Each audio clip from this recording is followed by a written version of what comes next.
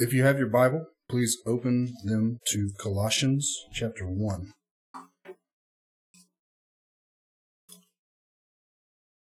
I'm going to begin reading in verse 1. Paul, an apostle of Jesus Christ, by the will of God, and Timothy our brother, to the saints and faithful brethren in Christ who are at Colossae. Grace to you and peace from God our Father. We give thanks to God, the Father of our Lord Jesus Christ, praying always for you, since we heard of your faith in Christ Jesus and the love which you have for all the saints, because of the hope laid up for you in heaven, of which you previously heard in the word of truth, the gospel which has come to you, just as in all the world it is constantly bearing fruit and increasing, even as it has been doing in you also since the day you heard of it and understood the grace of God in truth.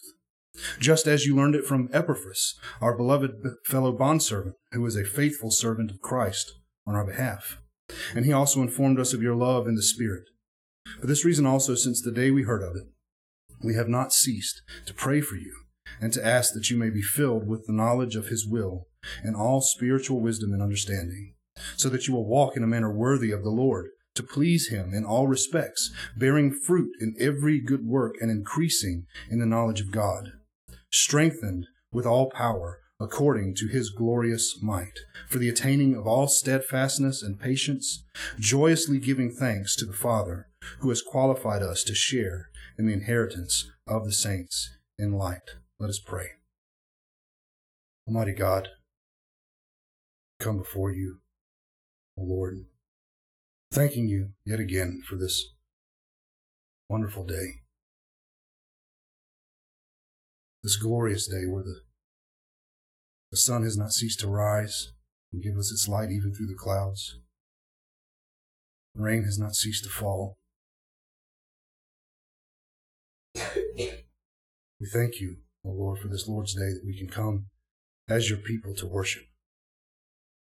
And I pray now, O God, as we dig into your word, that you would bless my mouth, that you would help me to pronounce that which is in accordance with sound doctrine, that you would speak through me to edify your people, and above even that, God, speak through me to your glory and to the exaltation of Christ.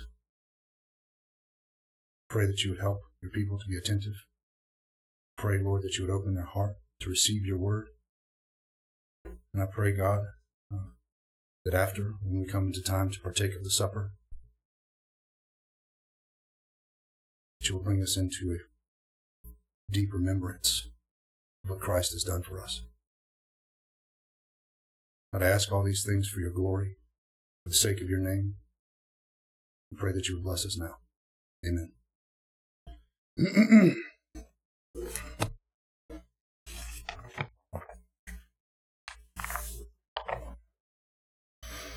So,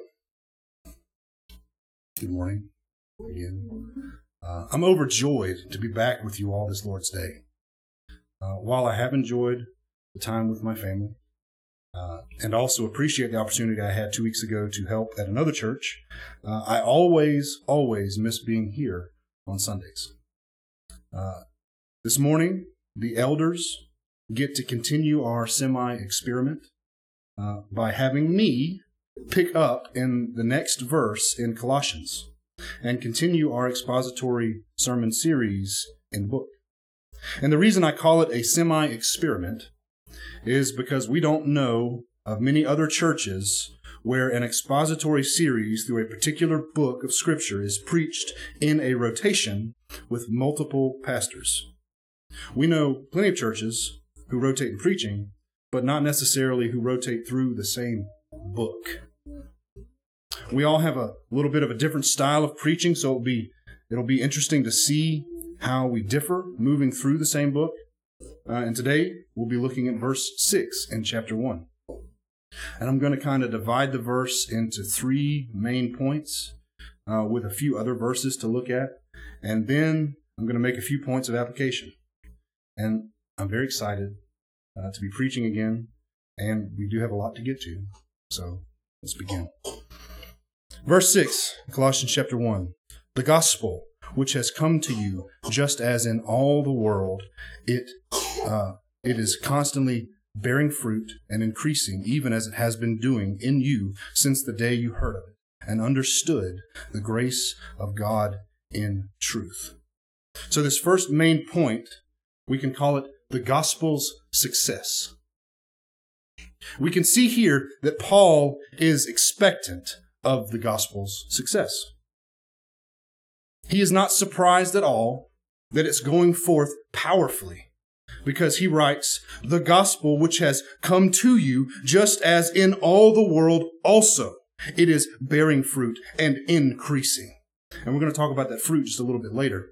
But I want you to see that Paul recognizes that the gospel is bearing fruit beyond where he has been able to go. Look back at verse 4. It says, since we heard of your faith in Christ Jesus. Paul was not there at the generation of their faith in Christ Jesus. He heard about it. And so the gospel has gone beyond where he's been. And this is glorious. Indeed, the whole letter of Colossians is an encouragement to a young church from an authoritative apostle for the express reason that one has not been able to visit, and they're facing challenges from false teachers who are trying to lead them astray. Okay, so the part of the whole point of Colossians is that Paul, as an apostle, wants to visit this church and give them encouragement. And so he's writing them, saying, I want to encourage you in writing, even if I can't be there face to face. And we can be sure from verses like this that Paul is well aware of the eschatological promises of the Old Testament. He fully expects God to work powerfully according to his promises. You see, he says, the gospel which has come to you where I have not been, just as in all the world also, it is constantly bearing fruit and increasing. So let's look at a few of these Old Testament promises that I fully believe Paul had in mind. Turn with me to Isaiah chapter 9. And this will be a familiar verse. We've talked about it a number of times over the past year or so. At least I have. And I actually talked about it in the sermon I gave at the other church 2 weeks ago. But Isaiah chapter 9. I want to look at verses 6 and 7. Familiar verse, Christmas verse, we call it. But this is a glorious promise of eschatological truth given in the Old Testament that I think Paul has in mind. For a child will be born to us, a son will be given to us. This is obviously, and the apostles in the Gospels use it this way, it's obviously a prophecy of Christ. A son will be given to us, and the government will rest on his shoulders. And his name will be called Wonderful Counselor, Mighty God, Eternal Father, Prince of Peace. And quite often we stop there. We don't read the next verse. Quite often we say, what a glorious promise of Christ's coming. And we celebrate at Christmas time, the baby in the manger and the incarnation of God. But then you have to continue reading. Verse 7, it says, there will be no end to the increase. Same word Paul uses. There will be no end to the increase of his government or of peace on the throne of David and over his kingdom, to establish it and to uphold it with justice and righteousness from then on and forevermore. The zeal of the Lord of hosts will accomplish this. If we read verse 6 and leave out verse 7, we've done ourselves a disservice. If we read verse 6 and say, what a glorious promise that God will give us a son, and he's going to be called Mighty God, Eternal Father. He's going to be great and glorious. And then we don't read about his glorious kingdom, His government, which will never cease to increase, the peace which he ushers in, which will never cease to increase. We've only got half the concept. Turn with me to Daniel chapter 2. Let's look at another promise. Daniel chapter 2, and I'm going to read two particular verses here. I'm not going to go through the whole passage, but I want to give just a tiny bit of background information. So this is another, excuse me, this is another verse that we've looked at within the past year. But here, King Nebuchadnezzar has had a dream that's troubled him greatly. In this dream, he's seen a statue that's divided into 4 parts, right? But without getting into all the details, these 4 parts represent 4 kingdoms, 4 earthly kingdoms that were going to be established, right? Nebuchadnezzar was at the head, and then the next kingdom was going to be Medo-Persia, right? So you've got Babylon, Medo-Persia, then you've got Greece under that, and then you've got Rome under that. And that's the historical understanding of what this verse is talking about. These kingdoms that are coming are actual kingdoms that existed in history, okay? And the prophecy is about the kingdom that's going to come after those kingdoms. And so if we look at verse 35, Daniel chapter 2, it says, the iron, the clay, the bronze, and the silver, the gold were crushed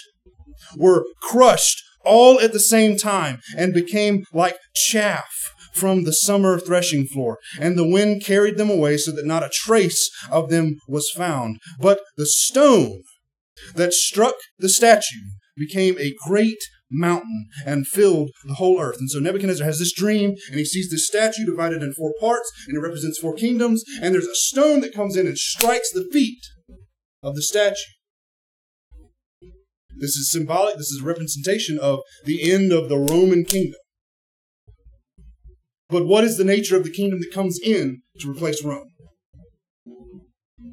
He says the stone that came and struck the feet of the statue grew and filled the entire earth. So look at verse 44. In those days, the days of the 4th kingdom, in those days, in the days of those kings, the God of heaven will set up a kingdom which will never be destroyed. And that kingdom will not be left for another people.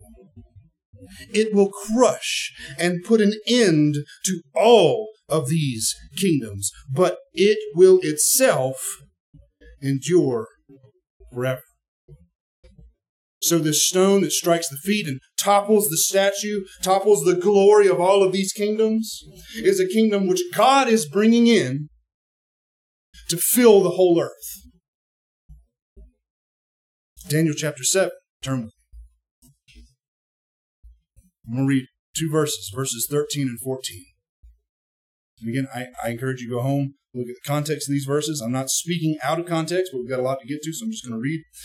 Verse 13, I kept looking in the night visions, and behold, with the clouds of heaven, one like a son of man was coming, and he came up to the Ancient of Days and was presented before him. And to him, this one coming up to the Ancient of Days, to God Almighty, this one, it says, and to him was given dominion, glory, and a kingdom, that all the peoples, nations, and men of every language might serve him. His dominion is an everlasting dominion, which will not pass away, and his kingdom is one which will not be destroyed. I submit to you that Jesus Christ is this one coming up to the Ancient of Days and receiving a kingdom which will not end, which will not cease to increase. So many times we say, praise God. Yes, Jesus is King. Jesus is Lord. God is Almighty. And then we look around us and we go, man, what about this world? God promised a growing kingdom on the earth. Psalm chapter 2. And I know we're moving quickly, but it's because we've got a lot to get to. Psalm chapter 2. I just want to read this. This happens to be my absolute favorite psalm. I love to sing this psalm. I love the glory of Christ in this psalm. Psalm chapter 2, starting in verse 1, it says, "Why are the nations in an uproar, and the peoples devising a vain thing?" Here we have again, speak of nations, not just nation, not just one land in Israel, not just one section of land somewhere on the earth, but it says, "Why are the nations in an uproar, and the peoples devising a vain thing? The kings of the earth take their stand, and the rulers take counsel together against the Lord and against his anointed, saying, let us tear their fetters apart and cast away their cords from us." This is what we see in a nation like America today. We see a nation that was founded on godly principles, on this idea that the kingdom of God was growing and expanding to the farthest reaches of the earth. And then you have secular atheists and pagans who have come to power in the government because of lack of duty on the church, right? We have these things that have established themselves, and they've laughed in the face of God and say, let's cast God off. And so the nation that once loved to pray and loved to sit in church and loved to be Christians, helping Christians, has become a nation who doesn't know what a boy or a girl is. Who says it doesn't matter how God made you, it only matters how you feel. They raised their voice against the Lord and his anointed, saying, let us tear their fetters apart and cast away their cords from us. But look at this. They laugh at God. Look at verse 4. He who sits in heaven laughs. The Lord scoffs at them. Then he will speak to them in his anger and terrify them in his fury, saying, but as for me, I have installed my king upon Zion, my holy mountain. I will surely tell of the decree of the Lord. He said to me, you are my son. Today I have begotten you. Ask of me, and I will surely give you what? I will surely give you the nations as your inheritance, and the very ends of the earth as your possession. You shall break them with a rod of iron. You shall shatter them like earthenware. Now therefore, O kings, take warning. O judges of the earth, worship the Lord with reverence and rejoice with trembling. Do homage to who? The Son. Do homage to the Son, the King, your King. Do homage to the Son, that he not become angry and you perish in the way. For his wrath may soon be kindled. How blessed are all who take refuge in him. This here is it's a messianic psalm. It's about the kingdom of God that never ceases to expand. It's about the peace that's ushered in that never ceases to increase. It's a warning to the rulers of the earth. Jesus is your king. Bow the knee or you'll be broken to pieces like a piece of pottery with an iron bar. Psalm 110. Turn with me. This first verse, I'm not going to be the first person to say this, but I hold it. It's very interesting truth. You could say that Psalm 110:1 is God's favorite Bible verse. Why? Because it's the most quoted verse in the New Testament. This verse is important. The Lord says to my Lord, sit at my right hand until I make your enemies a footstool for your feet. This was absolutely in the mind of every last one of the apostles when they were teaching. They knew this promise.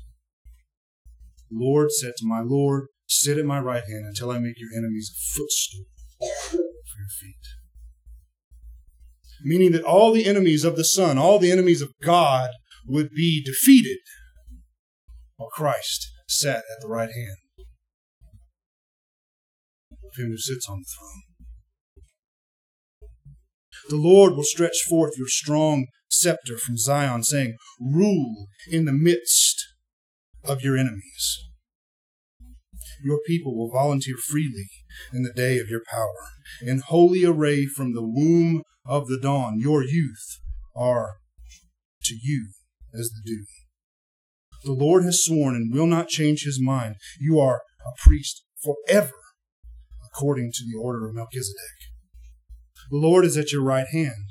He will shatter kings in the day of his wrath. He will judge among the nations. He will fill them with corpses. He will shatter the chief of men over a broad country. He will drink from the brook by the wayside. Therefore, he will lift up his head.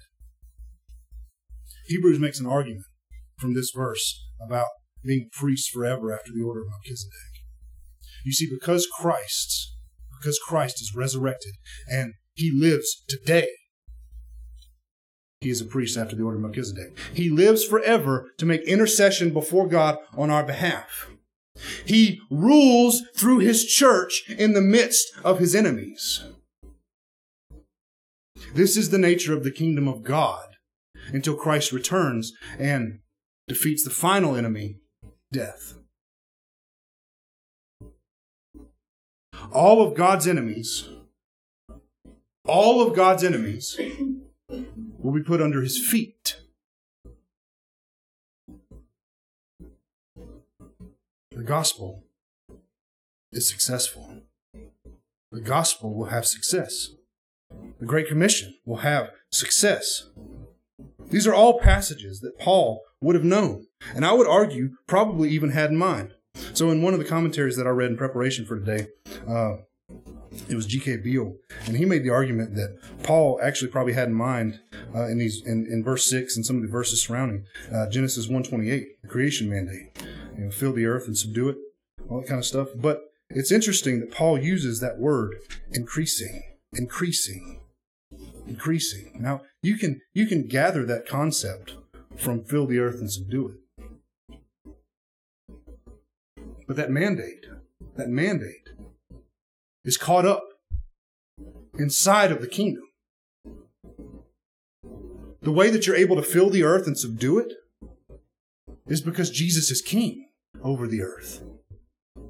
And so the fact that Paul says the gospel bears fruit constantly and is increasing, I think you could relate it straight back to Isaiah 6.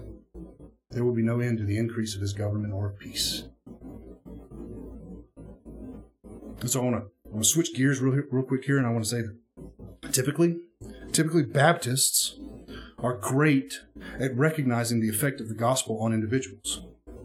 Okay? Historically, we've been great at understanding what the gospel does to individuals, how it changes a man. But often, we don't emphasize its effects on groups and even nations. But the eschatology of the Old Testament, as it regards the kingdom of God, promises an increase of government and of peace that does not end. This is absolutely one of the effects of the gospel of Christ. Not just that it changes the hearts of men, but because it changes the hearts of men, it changes nations.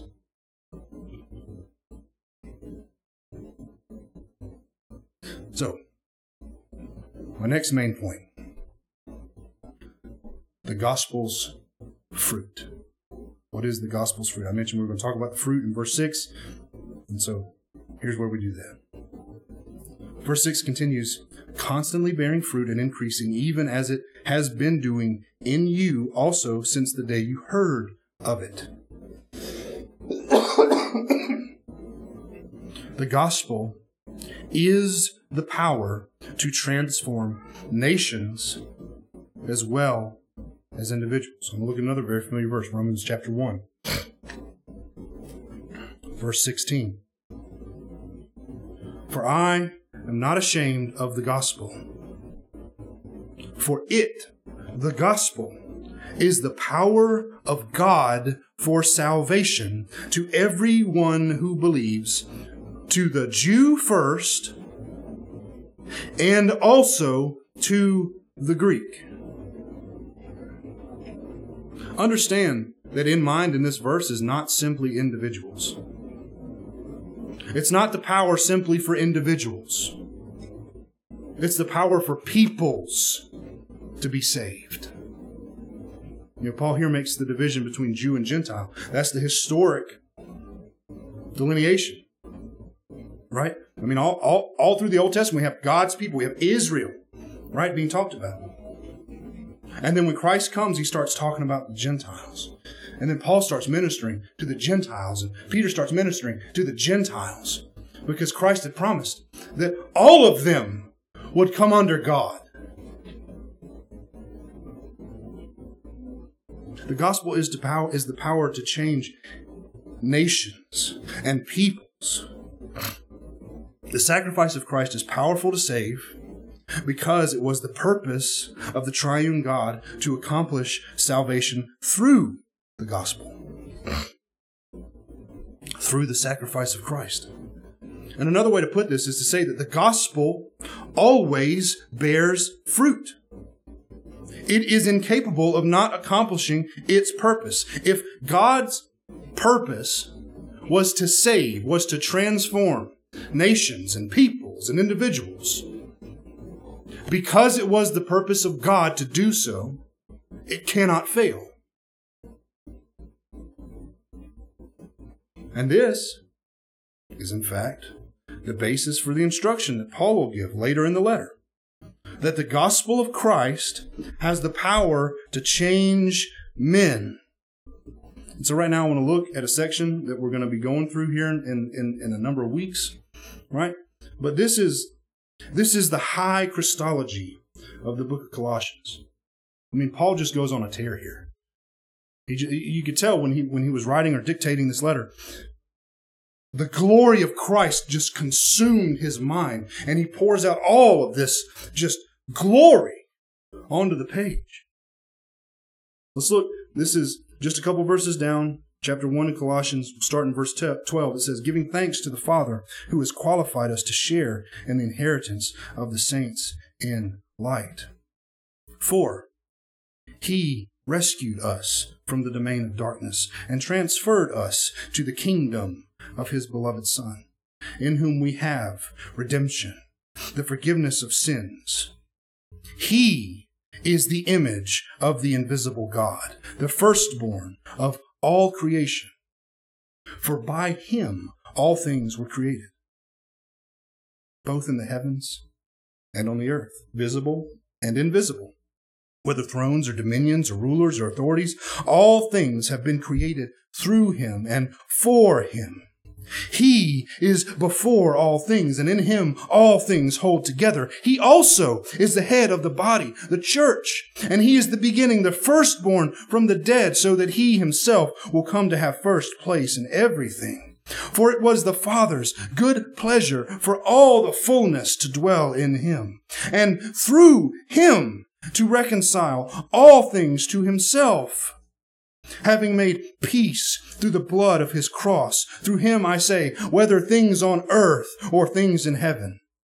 And although you, Colossians, were formerly alienated and hostile in mind, engaged in evil deeds, yet he has now reconciled you in his fleshly body through death, in order to present you before him holy and blameless and beyond reproach, if indeed you continue in the faith firmly established and steadfast, and not moved away from the hope of the gospel that you have heard, which was proclaimed in all creation under heaven, and of which I, Paul, was made a minister. You see, the gospel is powerful because of who Christ is. Christ is the creator and the sustainer of all things. He made all things in heaven and on earth. He made them all, and he upholds them all by his power. Therefore, he is able to save through his power. He is able to transform through his power.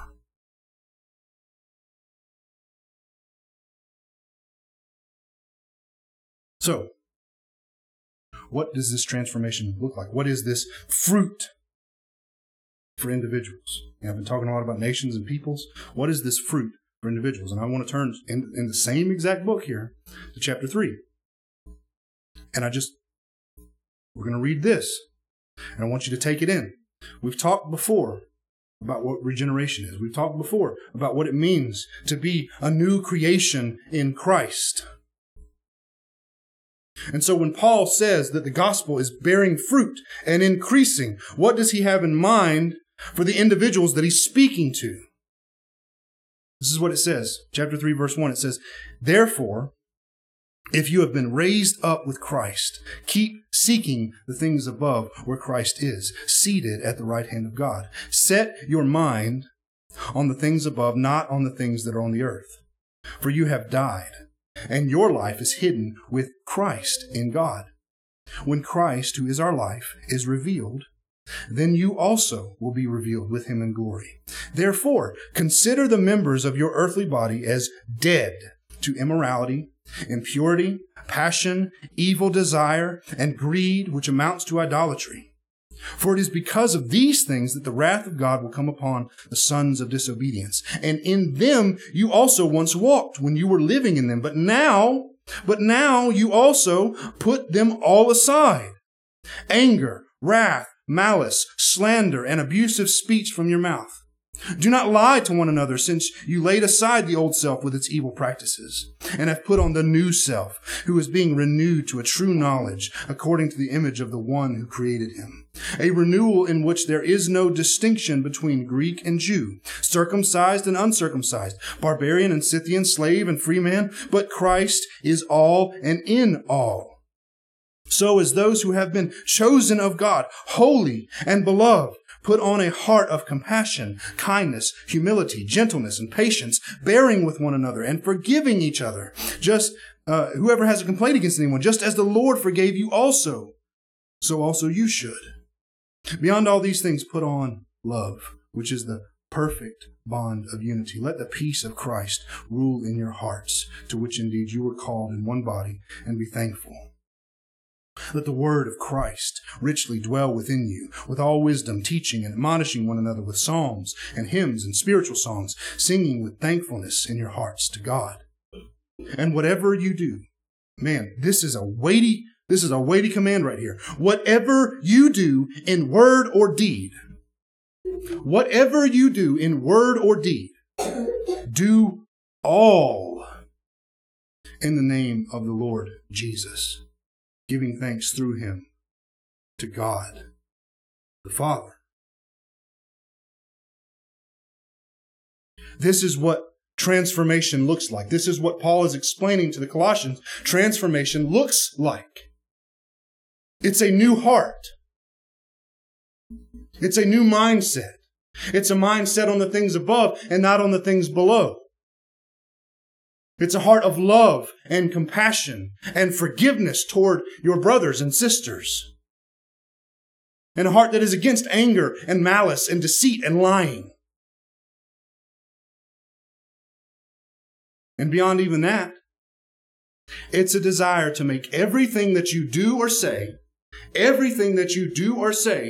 subservient to Christ as King.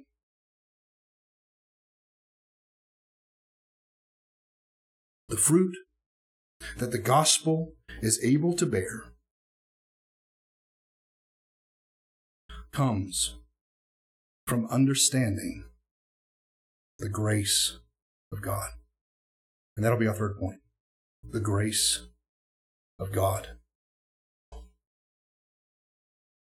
When men understand the grace of God, that they are sinners, and that Christ is able to save sinners, the gospel bears fruit in their heart and in their lives.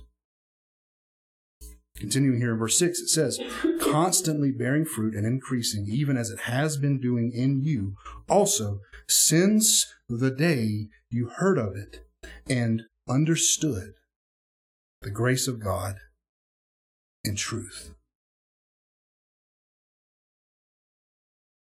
So what motivates a Christian to repent and turn from his former way of life. What is the motivation? We've talked about a changed heart. We've talked about a new set of desires. What's the foundation for these things? Why does the Christian want to be different from how he was? The motivation is knowing how unworthy you are. And that while you have absolutely nothing to offer God, God, by His grace, forgives you.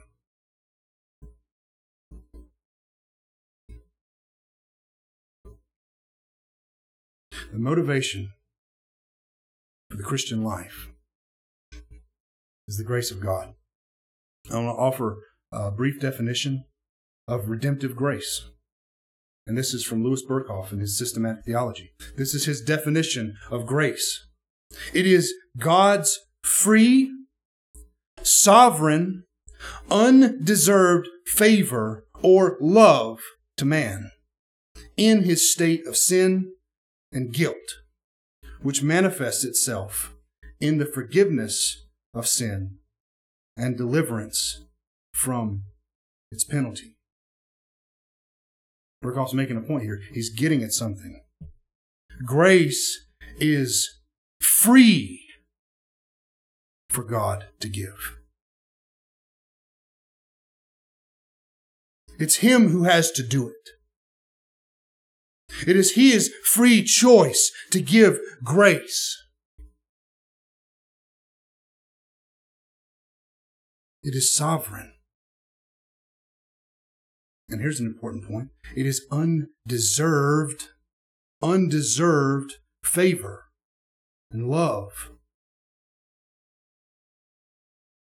So let me give you a verse that I think sums this up even better. Okay? Let me give you a verse. 1 John chapter 4, verse 10.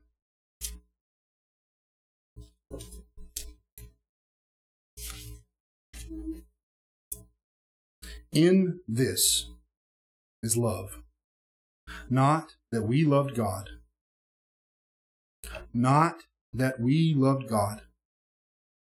but that He loved us and sent His Son to be the propitiation for our sins. The grace of God is unmerited. It is unmerited. This verse says that while you were sinners, God loved you as Christians. In order for grace to be grace, it must be undeserved. It cannot be merited. Otherwise, it would cease to be grace. Grace is freely given by God, not because of anything that you have done to please Him, but because He is the loving one who is pleased to give His grace to you.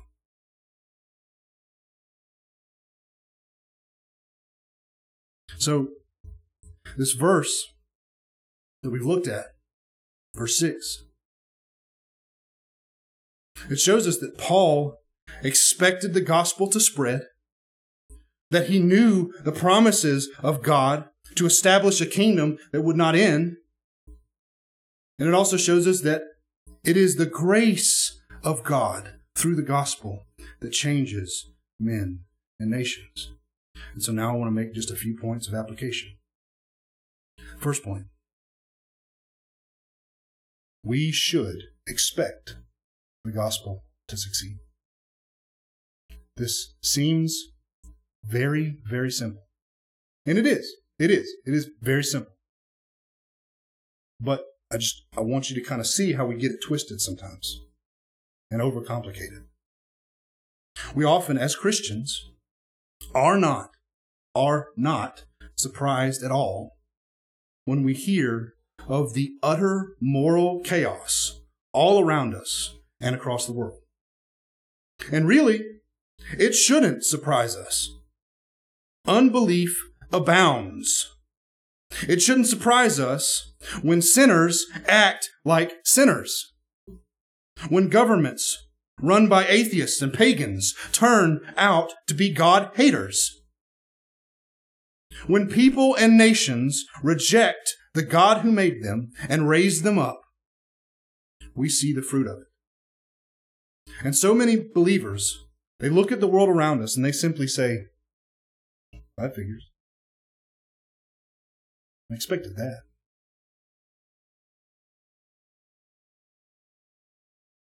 Guys,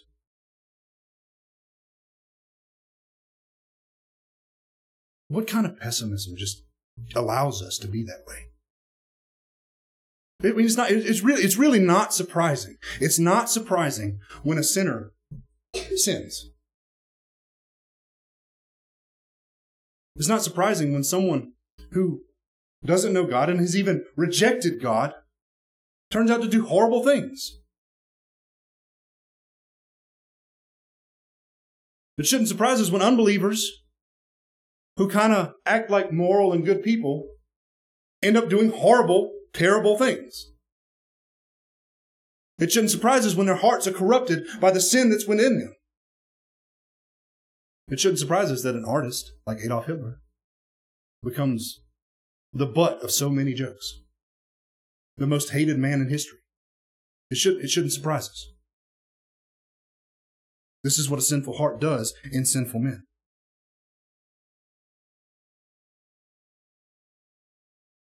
But now I want to ask, how many times are we actually surprised when we hear about underground churches in China or the Middle East? We think, that's amazing. Those places are filled with people who are hostile to Christians. Why should things like this surprise us? When it's just as clear in Scripture that the gospel of Christ will have victory. It's just as clear that the gospel of Christ will have victory as it is that unbelievers are going to act a fool. Why should it surprise us? I heard a statistic that said that China was actually one of the fastest growing Christian nations. Right? That there's so many underground churches in China that it's inevitable. They'll probably be the Christian nation of the world before too long. Even over, the United States and Europe. Right? This shouldn't surprise us. God promised for it to happen. He said, I'm ushering in a kingdom that doesn't end, and the peace that it brings doesn't end. In fact, it never ceases to increase. We should be like Paul and expect that God is going to move powerfully in ways and in places that we don't even know about. When we read a report that says, hey, did you hear about this underground church that's growing in this backwoods jungle country somewhere? I'm like, no, man, that's what God said would happen. That's glorious. We should expect the gospel to succeed. Second point of application. We should expect the gospel to bear fruit in nations and people. So people who come to know Christ by the grace of God should, by a changed nature, display a new heart that loves the things that God loves and hates the things that God hates. There's an oft-used example from Paul Washer where he talks about you can't have an encounter with Christ and not be changed. And the story that he tells, he says, what if I was going to show up to a place to preach one day, right? And I came in late. Right? I came in after I was supposed to be there, and the people that were putting me on, they said, brother, we've kind of moved things around and expected you to be here on time. Like, why aren't you here on time? And then he gives the excuse. He says, well, so I was on my way and a lug nut fell off of my wheel and it caused my wheel to kind of come off my vehicle and it flew out into the middle of the interstate. And so when I pulled off the road to go get the lug nut and the wheel, I got hit by a semi and that's why I'm late. He says, you would either think that I'm insane or a liar. Because you can't have an encounter with a semi-truck and not be changed. In the same way, you cannot have an encounter with the risen Christ and not be changed. The gospel bears fruit. Your heart, like I said, your heart changes so that you love the things that God loves and you hate the things that God hates. Now, when it comes to nations, right? Nations who come to be discipled, as Matthew 28 would actually have us expect, ought to become more and more conformed to the laws of God and the commands of Christ.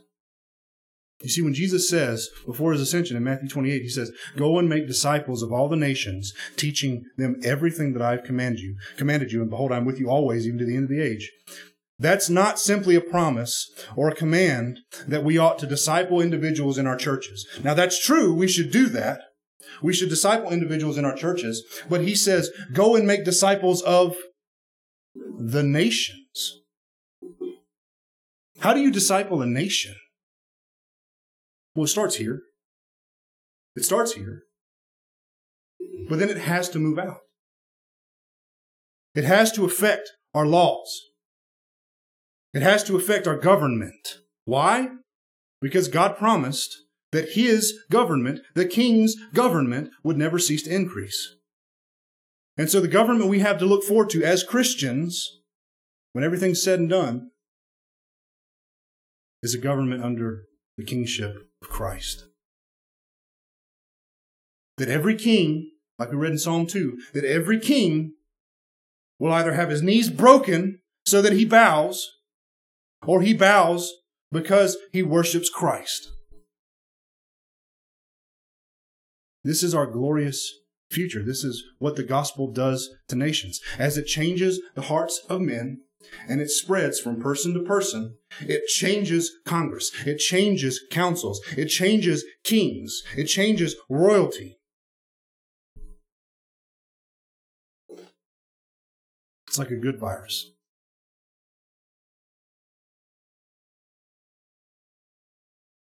Third point of application. What ought to be one of the primary motivations in our Christian lives is the grace of God. So the grace of God ought to give us an attitude and a posture of thankfulness, right? And again, I'm not going to be super expansive with these subpoints here, but when we think about the grace of God on our lives, when we think about we've come to him as sinners, right? If one sin plunged the entire world into death and darkness, and yet we sin multiple times every single day, what audacity must we have to come before God, who is perfect in his holiness and perfect in his righteousness? Why do we come boldly before the throne? Because it is a throne of grace. Because it is a throne where God says, I forgive your sins. I have made a way to forgive you, even though you're sinful and imperfect and unholy. Because nothing that is unholy can stand in my presence. It dies. But I've made a way for you. This is the grace of God, that he forgives our sins through the blood of Christ.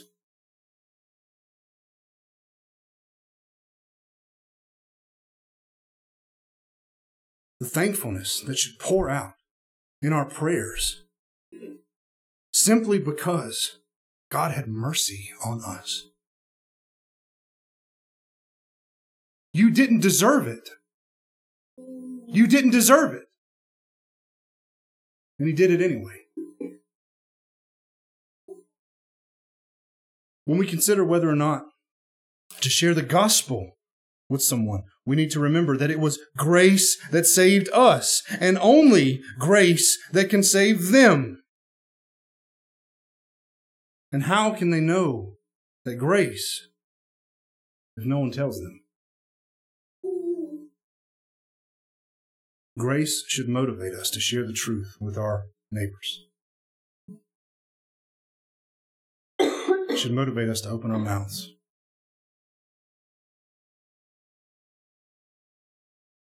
That's the way we came to know Christ. Through somebody sharing the gospel with us, whether it was a pastor or a friend. The thing is, it's not solely the job of the pastor to share Christ with everybody. It's not only the pastor that should make the gospel known to the people around him. It's everyone. Grace saved you. Grace can save them. Open your mouth about it. Right? Last point. When wrestling with our sin, we ought to consider that the grace of God is sufficient to cover over a multitude of sins. So when we are struggling with our sinfulness, when we're struggling with possibly indwelling sin, when we're struggling with just sin in general, where we can't get it right on a day-to-day basis, when we try, when we're motivated by the love of God and the love of our neighbor to do what's right, and we still can't get it perfect, the same way that the Israelites could never get it perfect, we ought to understand that it's the grace of God that covers over those sins. When Paul wrote about the thorn in his side, whatever it was, what did God tell him? My grace is sufficient for you. Now, this shouldn't be an excuse to continue on in our sin, but it should be a motivation to repentance, because it's God's kindness that leads us to repentance. God's kindness that He pours out mercy and grace upon you, even though you've come to Him again with another sin, again, ought to lead you to repentance. It ought to lead you not to give up in your fight against sin, not to say, well, grace increases because sin increases, therefore let sin increase so that grace might also increase, like Paul talks about in Romans. We shouldn't do that. We shouldn't do that at all. The kindness of God leads us to repentance. Therefore, the mercy and grace that God pours out upon us because of our sin should motivate us to live in a way that's worthy of Him. Love for the Christian and the grace of God ought to be the motivation that pushes us to repent and to live as sinlessly as we can. And I don't want to apologize for that kind of a statement. I don't believe in sinless perfectionism. But I'm never going to tell you that you shouldn't strive for it. And not because it's your deeds that save you, but because God was kind to you.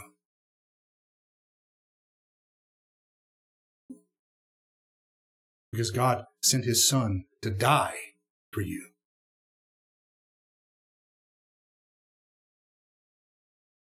Let's pray. Almighty God, thank you again for this morning. I thank you, Lord, for your word. I thank you, God, that we can trust in the victory and success of the gospel of Christ. I thank you that we can trust that it changes the hearts of men.